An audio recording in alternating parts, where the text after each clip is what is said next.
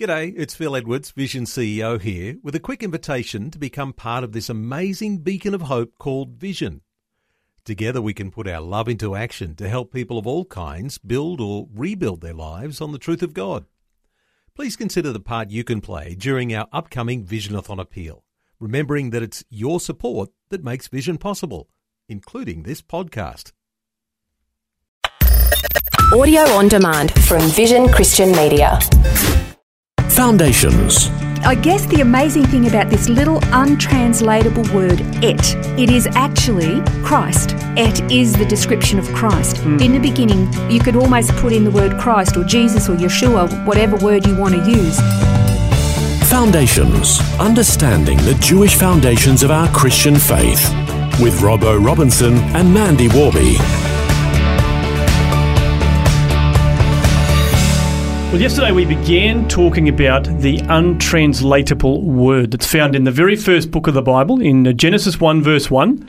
And what does it all mean? And we were talking about the et, which is the aleph and the tav, the A and the Z of the Hebrew alphabet. But of course in Greek that would be translated the alpha and the omega.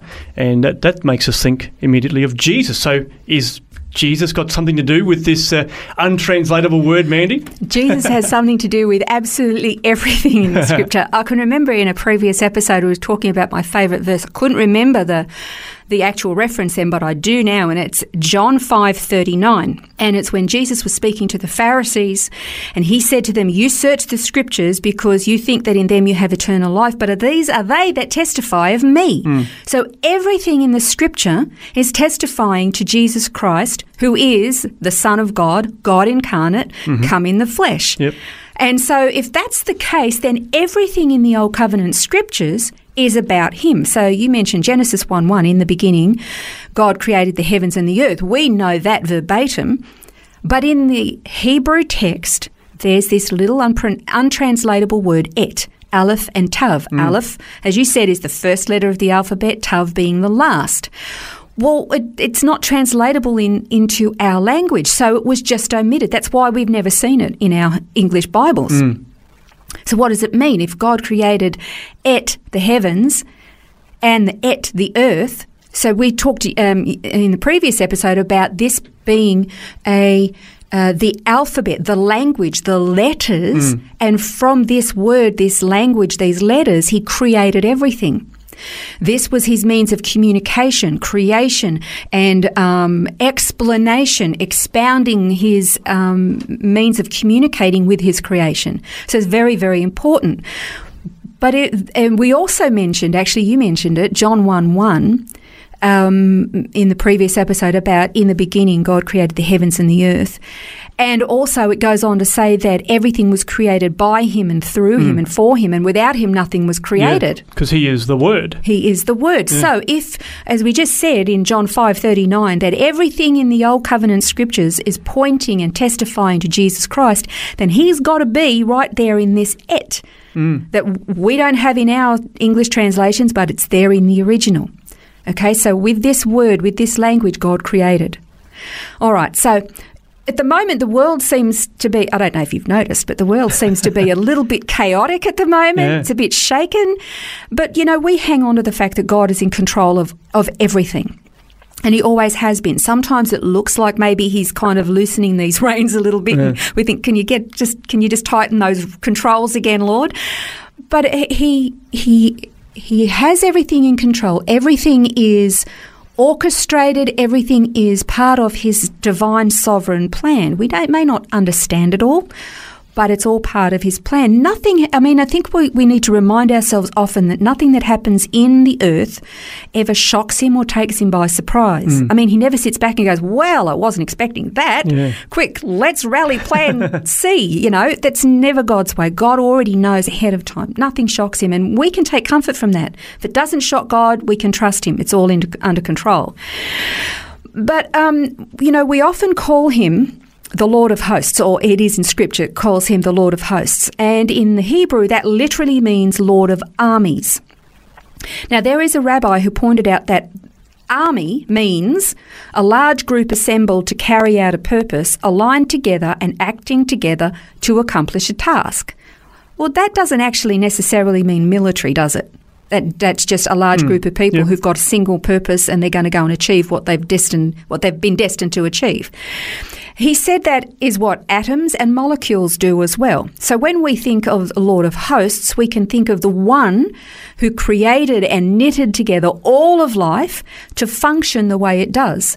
Not only human beings who battle in military armies from time to time, not even, locusts that have this single purpose to just eat every bit of green vegetation as far as the eye can see, but they work in formation. We actually do liken them to like an army of locusts, don't we? But he is this Lord who has put this order into his creation. And even the destructive elements of creation actually works for the perpetuation of his creation. The starry hosts, everything has this purpose and designation and specificity about it that God has spoken and interwoven into it. Even the molecules and the atoms, the tiniest thing in the universe, the atoms, they all have these purpose. Even scientists, they think, well, how is it that an atom that moves on one side of the solar system can affect an atom on the other side of the solar system? It's all part of this creative word and power that God has spoken into his creation. So you could possibly say that in the beginning God created the beginning and the end, the Aleph and the Tav. Okay, Revelation 1:18, it says, don't be afraid. Jesus says this, I am the first and the last. I am the living one. I was dead, and now I am alive, and am alive forever and ever, and I hold the keys of death and Hades. So he was there at the beginning, he'll be there at the end, he's always been. And then in Revelation 1:8, it says, I am the Alpha and the Omega, who is, who was, and who is to come, the Almighty. He's talking about himself. He's the Almighty. Here he's equating himself with God. So God Almighty, who has always been, who always will be, who holds the keys of eternity. Time exists, we know that, but it only exists for us who live within it. Yeah. He's outside of it. I know you've mentioned that numerous times when we've had conversations. He's outside of it, but everything is still his story. And there's a reason why it's called history, because it's his story. And he alone knows the beginning from the end and how it all really began. He was the one who was there. So I guess the amazing thing about this little untranslatable word, it is actually Christ. Et is the description of Christ. In the beginning, you could almost put in the word Christ or Jesus or Yeshua, whatever word you want to use. In the beginning, et created the heavens and the earth. Yeah. Christ created the heavens and the earth, because it wasn't not only by him, but he was the mechanism through him, and he holds it all together as well. I guess you can't emphasize it quite enough. Again, I'm going to read this verse again, John 5:39. If you want to know the purpose of history, the purpose of mankind, and what our future is all about, you have to know the author of history. And you can only know the author of history if you study him. Where are you going to find him? In the scriptures. Yeah.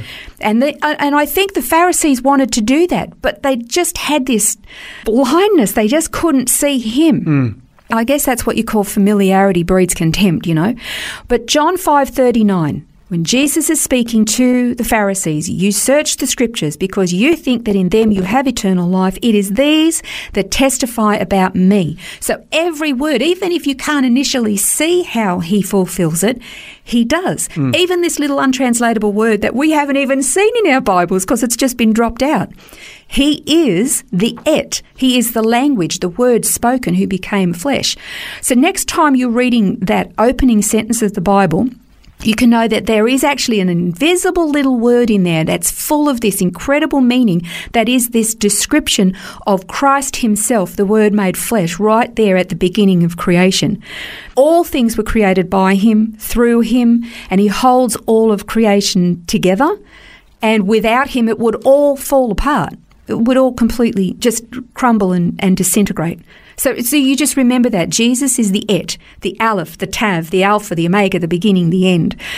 And he's this all-encompassing, and I think it's Colossians, I could be wrong, that says that he is the preeminent of all creation. It's a thought-provoking study, and the notes, of course, are on the website. vision.org.au/foundations to find those, and maybe do a little bit of digging for yourself and see if you can find the "et" there in Genesis 1 verse 1. Next time on Foundations, we're going to tackle an oxymoron that's found in the Bible, and that of course is because God is all-knowing, all-powerful, not able to forget anything except He forgets our sins. How is it possible? We'll find out next time. This has been Foundations, a look at the Jewish foundations of our Christian faith. For study notes, resources and more, see vision.org.au/foundations. Thanks for taking time to listen to this audio on demand from Vision Christian Media. To find out more about us, go to vision.org.au.